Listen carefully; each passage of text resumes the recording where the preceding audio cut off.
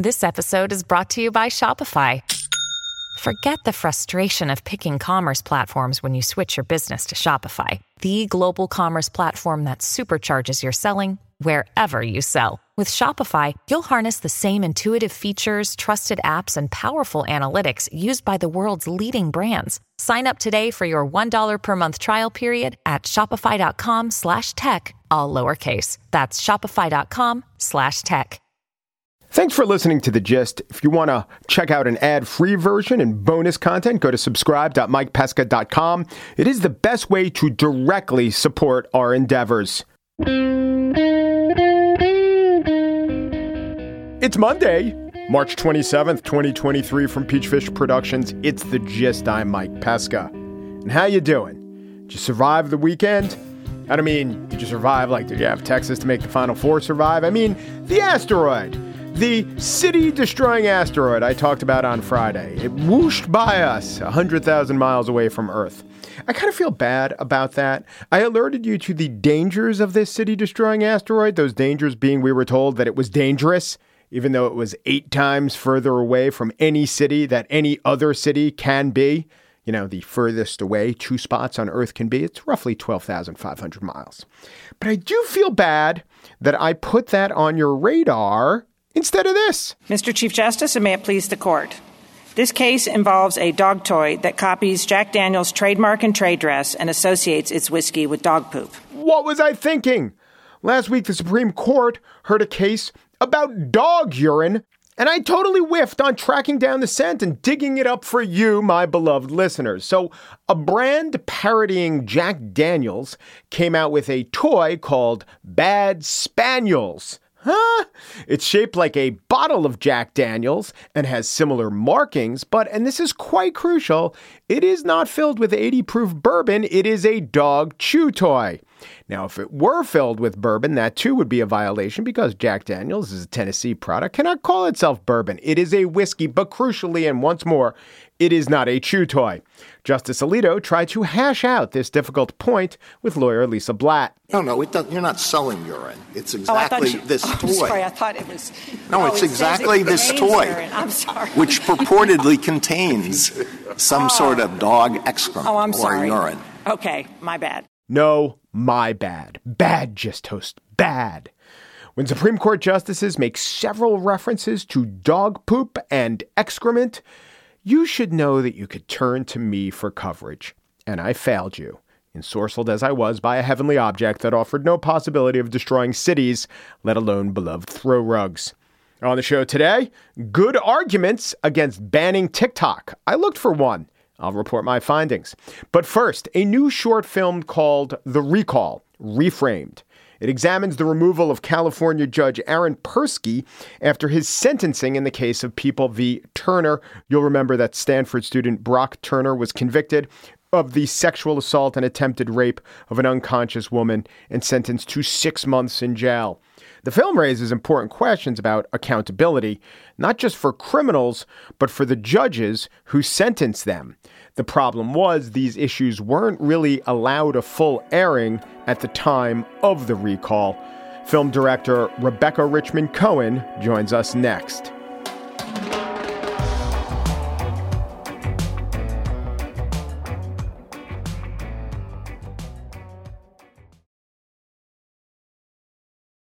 Stanford undergraduate Brock Turner was convicted of sexual assault after he and his victim, Chanel Miller, had been drinking at a fraternity party to the point of incapacitation. Sentenced by Judge Aaron Persky, whose words of sympathy toward Turner stood in contrast to the words of his victim. Turner served 3 months of a 6-month sentence, and the backlash was swift. Persky became the first California judge in 86 years to be recalled. At the time, this was widely framed as a story of accountability. Now it's being retold as a story of overreaction. Rebecca Richmond Cohen is the director and producer of a new documentary which has aired on MSNBC and is available now for streaming on Peacock. It is called The Recall Reframed. Rebecca, welcome to The Gist. Thanks for having me, Mike. Could you tell me how you were observing this, how you were taking in this information back in 2016. The crime was committed in 2015, but in 2016, when most of the attention descended upon Persky, Turner, and the case. Yeah. I mean, in 2016, the first thing I heard about the case was Chanel Miller's victim impact statement, which went viral and was, I think, an anthem for survivors and for their allies, and resonated so profoundly about the harms not only of the assault, but also its aftermath and all of the institutional failings. So, I think for, the vast majority of people, that's how we came to know the case. And then to see the growing outrage about Brock Turner's sentence. Were you at first outraged by the dearth of time that he was sentenced to, or were you more worried about the outrage within the community against the judge and the legal system? So I think there was a lot of outrage in this case, and I think it was really important outrage. I just think it was mischanneled. I think people were outraged about how widespread sexual violence is on college campuses and throughout this country.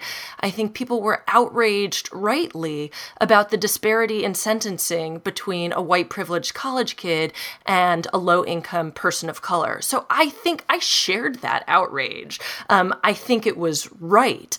The issue is where we channel that outrage, and what the research shows and what our film shows is that sentences across the state in California increased by 30% in the 6 weeks following the announcement of the recall, and that effect wasn't on the Brock Turners of the world, because there are systemic injustices in our criminal legal system. Those sentences fell disproportionately on low-income and people of color, the exact people that the recall supporters claim to serve. So I think it is a moment, we should look back on this case, that there should be a real reckoning here about where we channeled our outrage and who it served and who it didn't serve. Right, because the way to address the disparity in sentencing between the privileged white defendant and the defendant from the marginalized community is not to extra punish or give more punishment or punish those who fail to sufficiently punish the privileged white student, you're saying. That's exactly right. We never recall the judges who punish low-income people of color too much. That doesn't happen. The only judges we recall, the law enforcement we recall, all of those are people who err on the side of leniency. And so what happens in our system is that sentences escalate and escalate and escalate more. And this isn't a left-right problem. I mean, what's so interesting here is that the people who supported the recall and the people who opposed it are largely share values, right? Actually all care about issues related to mass incarceration, actually all care about sexual violence and gender justice. But there's just a real disconnect about where we channel those feelings. Right. And that's why that was how you chose to present and argue the case. It strikes me that you could have made, or someone who wanted to make an argument pointing out the excesses of the recall could have made three arguments. One is that a 6-month sentence was fine and sufficient. I haven't heard too many people making that. One is more of a judicial discretion argument, which is that even if the judge got it wrong, it's important not to have, say, mandatory sentences or an overreaction to a light sentence. There was a little bit of that in there. But the bulk of the film was a mass incarceration argument, a competing virtues argument, to acknowledge that the sexual assault, the concern about sexual assault is perfectly valid. But think about this competing virtue of let us now worry about over-incarceration. And I assume that you took that tack because you believe it, but also because the audience that you were presenting is to, sort of the world that, or the milieu that you were operating in, you knew that that would be the most resonant. That's right. That's exactly right. The film doesn't take a stance on the sentence, and that is because it is complicated. The film presents a number of different views on the sentence, including two prosecutors who opposed the recall, but also opposed the sentence, thought it was too lenient. But I do think the sentence is complicated and was often misframed by the media, which was, it was widely reported that he had a 6-month sentence and served 3 months of that, which is correct, but it fails to mention two other aspects of his sentence. One is 3 years probation, and the second is a lifetime of having to register as a sex offender, which I believe is real and genuine punishment. My previous work in 2016, I produced a film called Untouchable that interweaves the stories of 3 survivors of sexual violence with the stories of 3 people who'd been convicted of sex crimes. And it is profound what punishment being on the sex offender registry is, and, a lifetime of collateral consequences. So, the film raises that as something that we need to discuss. But the larger question is, the film ends with a question that it doesn't really answer, which is, what does justice look like for sexual violence? And what the film does is it says, look, we have a problem in this country, which is we conflate justice with long prison sentences, and that this needs to be the beginning of a conversation of what justice can be, that sees justice as something that is broader than just harsh punishment, and that we need to start by asking about the unmet needs of survivors. It is true that many survivors seek retribution and punishment, many in the form of long prison sentences, but not all. Many survivors ask for other things. They want a genuine apology. They want some form of community recognition. They want some form of compensation for missed wages when they have to go to trial or deal with the aftermath of assault. And that basically in our country we have a one-stop shop, which is criminal punishment. And that is the only thing we generally offer survivors. And we fail. We fail to offer all the other things that survivors need. And we hope that this film can be a point in the conversation to uplift the work of activists in the restorative justice movement, in the transformative justice movement, victims' rights organizations who have been doing this work for many, many years, to say we need to offer survivors more than just long prison sentences. For my listeners who haven't seen the film, your experts who are mostly making the point, although you represent the countervailing opinion, the dominant opinion at the time, are, tell me if I'm wrong, they're all women, and I think 4 out of 5 of them are women of color. That seemed to be a conscious choice, right? Yes, we interview 5 people in the film. Jeff Rosen is a white man, but the other 4 who opposed the recall are all women of color. And I'll come to the issue from very, very different places. 2 are part of the legal establishment. One is a retired judge. One is the deputy district attorney who litigated the case. And then Therese Domingo, who's a community organizer, who said, from the time the recall was announced, one of the big debates was the recall campaign put forward an argument that said the no on recall said we need to protect judicial independence, which I think for people in the legal establishment can be persuasive. For people outside the legal establishment, I think it is not. The persuasive argument is what the pro-recall people said, which is this is a case of community values. We need judges to respect our community values. And that, I think, is a powerful argument. Therese Domingo, the community organizer in the film, answers, but whose community values, right? Is it the community values of the side that can raise millions of dollars to recall the judge? Or is it the community values of people who care about rehabilitation, of people who look for different ways to promote public safety, who think that long sentences don't equal justice?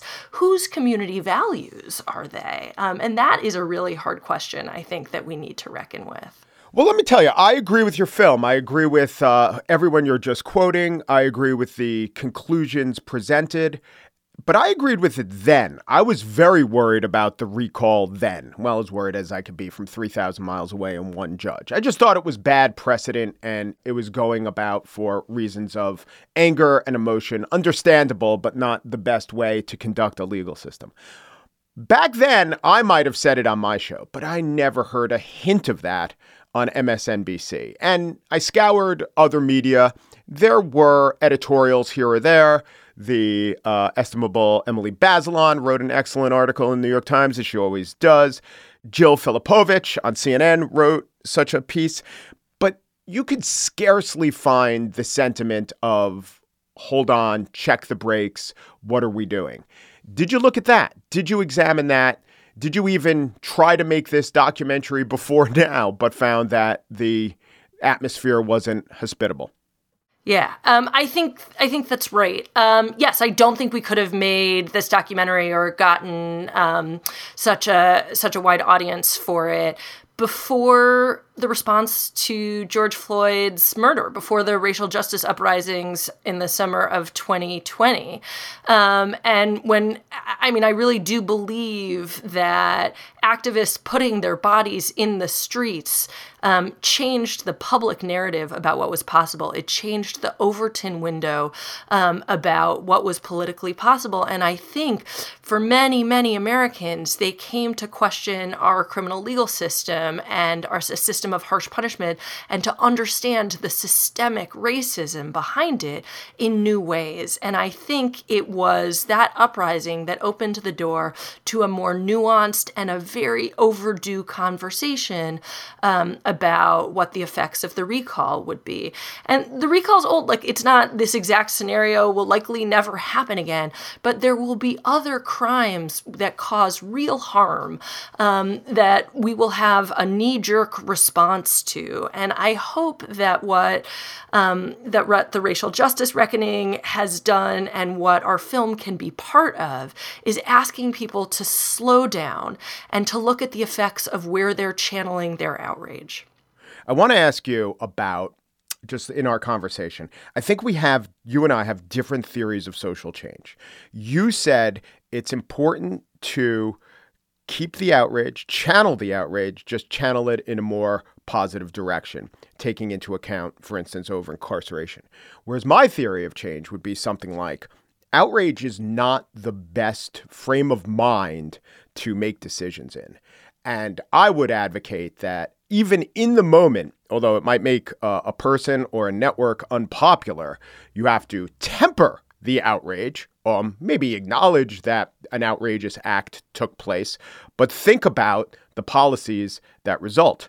So what your documentary does, and I don't criticize it for it, and what you said was, we couldn't have really considered this before George Floyd. And in the documentary, there are all different slogans. Defund the police is shown, and not in a negative light, that this was one of the asks after George Floyd. And as we were talking, I said to myself, someone now from a very feminist perspective, and this is acknowledging that the film is Feminist Films LLC. So you have a feminist perspective. Someone from a very feminist perspective could say, guess what the consequence of defund the police was? That people who committed sexual assault got off light or got off without accountability. And my theory is, if we just whipsaw from outrage to outrage and hope to channel it well, it's less likely that we'll get the proper policies than if we, in the moment, task our media with and ask ourselves to use the rational part of our brain, not the outrage part of our brain, to think about what policies we should enact. What do you think? I don't disagree with that, which is another way of saying I agree with that, but I think we can hold them both, that we can both hold outrage and rationality, that you can have outrage without knee-jerk responses, that you can hold all these values in your mind at once. I just think, and I think we're doing a better job of doing that now. And I don't mean to say that it was impossible to do this before 2020. I just think the media wasn't there now. It wasn't there yet. Yeah. And so we should be there. We should learn our lesson, and we'll make mistakes again, but we should learn our lesson from this one. And that's what I hope that the film is part of that conversation. Right. And I'll give you something constructive. We talked about restorative justice. If we endorse systems of restorative justice and put it out there and have ways to pursue restorative justice as part of are institutions, then it becomes easier to point the rudder that way, right? If there are actual institutions that are trying to pursue restorative justice, when a flashpoint occurs, instead of saying we need now to do an examination and think about this concept that maybe was abstract beforehand, if we have actual institutions that we installed in a time of rationality, it becomes a lot easier to get justice than just hoping that our outraged reactions at the time are properly channeled. That's absolutely right. I couldn't agree more. We lose rhetorically and we lose in practice if we say, here are your choices, nothing or long prison sentences. We have to present something else. And there are people who have been doing that work in such powerful ways for many years that we need to lift up, that we need to strengthen, and we need to listen to. Right. Maybe if at the time in California, there was a robust system of restorative justice, maybe Chanel Miller would have endorsed that. Maybe Brock Turner wouldn't have phrased his statements in court as stupidly as he did. But beyond phrasing, it seems like I'm saying, oh, he would have had a better PR person. Maybe he would have actually thought about it differently. So I guess that's my theory of change. That's the hope I have. I agree with that. Rebecca Richmond Cohen is an Emmy-nominated documentary filmmaker and lecturer on law at Harvard Law School, and her latest documentary airing on Peacock and MSNBC is called The Recall Reframed. Thank you so much. Thank you, Mike.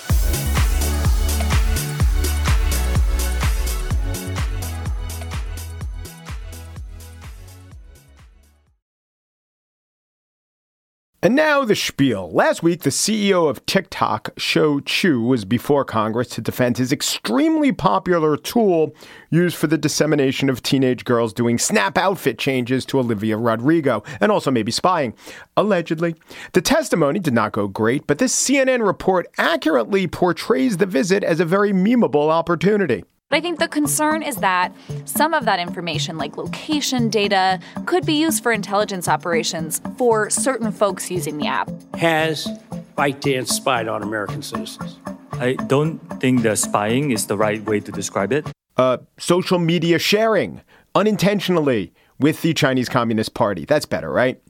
Worry over TikTok has become a bipartisan issue, and the few voices who are asking us to slow our roll are in doing so with very much effectiveness. Here was this LA Times editorial, quote, Congress is scapegoating TikTok. It's no worse than other social media platforms. Quote, most social media apps are unacceptably invasive by design, treat users as raw material for personal data surveillance, and fall short on transparency about their data sharing practices. Okay, but that doesn't sound to me like we should exempt the goat from the scape. Call the whole herd.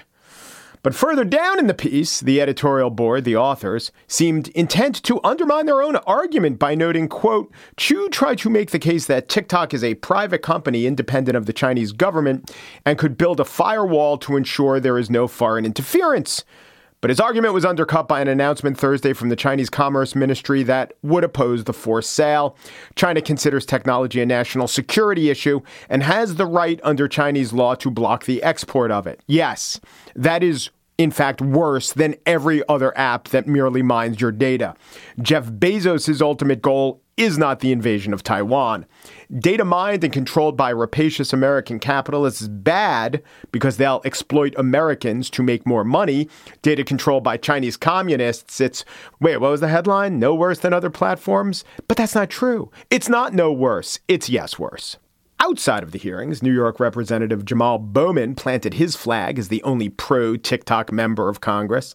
Why the hysteria and the panic and the targeting of TikTok? See above, Jamal. Everything I've said, what the LA Times just laid out in purportedly agreeing with you. But I interrupted. Go on. As we know, Republicans in particular have been sounding the alarm, creating a red scare around China. They've been doing it in a variety of ways when it comes to economic competition, when it comes to semiconductor manufacturing, and when it comes to technology. Yeah, because China's control of all those industries is indeed scary. Joe Biden, not a Republican, signed the CHIPS Act to bolster U.S. semiconductor manufacturing and stave off Chinese dominance. 205 of the 206 Republicans voted against that.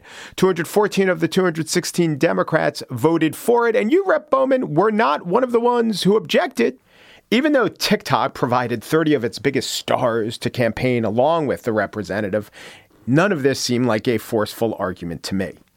You know, for me, maybe you're like this too, there's a certain kind of debate or an issue in which you might be generally leaning one way, but could be persuaded otherwise. But the thing that pushes me over to one side isn't the quality of the argument for the proposal.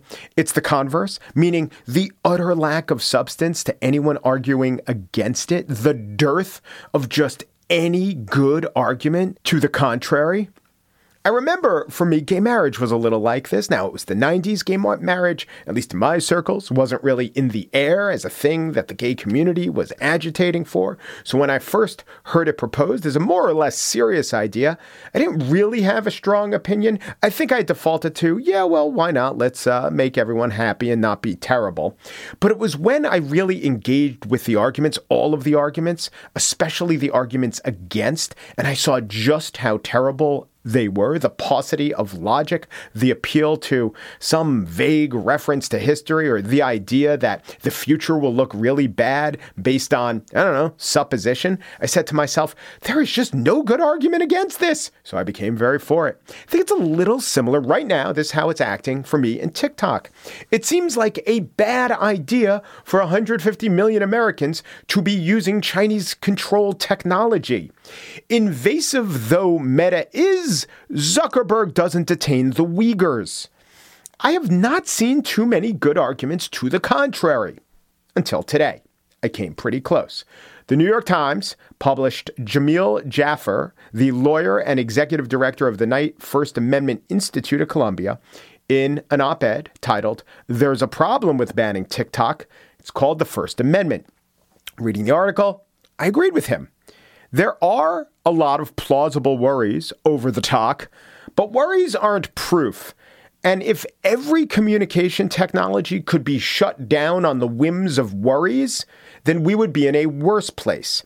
I took Professor Jaffer's argument, even combined it with Bowman's argument, not as a rebuttal to the idea of a ban, but as a threshold to meet. I would say that the worries do seem real, but until seem gets turned into are demonstrated to be, then I further worry about taking drastic action. And the Jamal Bowman part is, once the fears are proved to be legitimate, then we will have advanced past the idea of a red scare into the realm of a red or Chinese demonstrated threat. And at that point, I shall be convinced TikTok's time will have run out.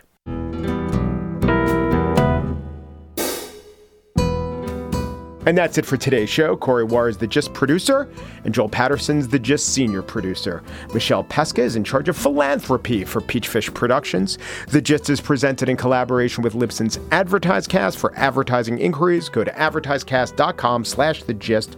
Peru, G Peru, do Peru, and thanks for listening. Today, I'm super excited to announce that more than 150 million Americans are on TikTok. That's almost half of the US coming to TikTok to connect, to create, to share, to learn, or just to have some fun.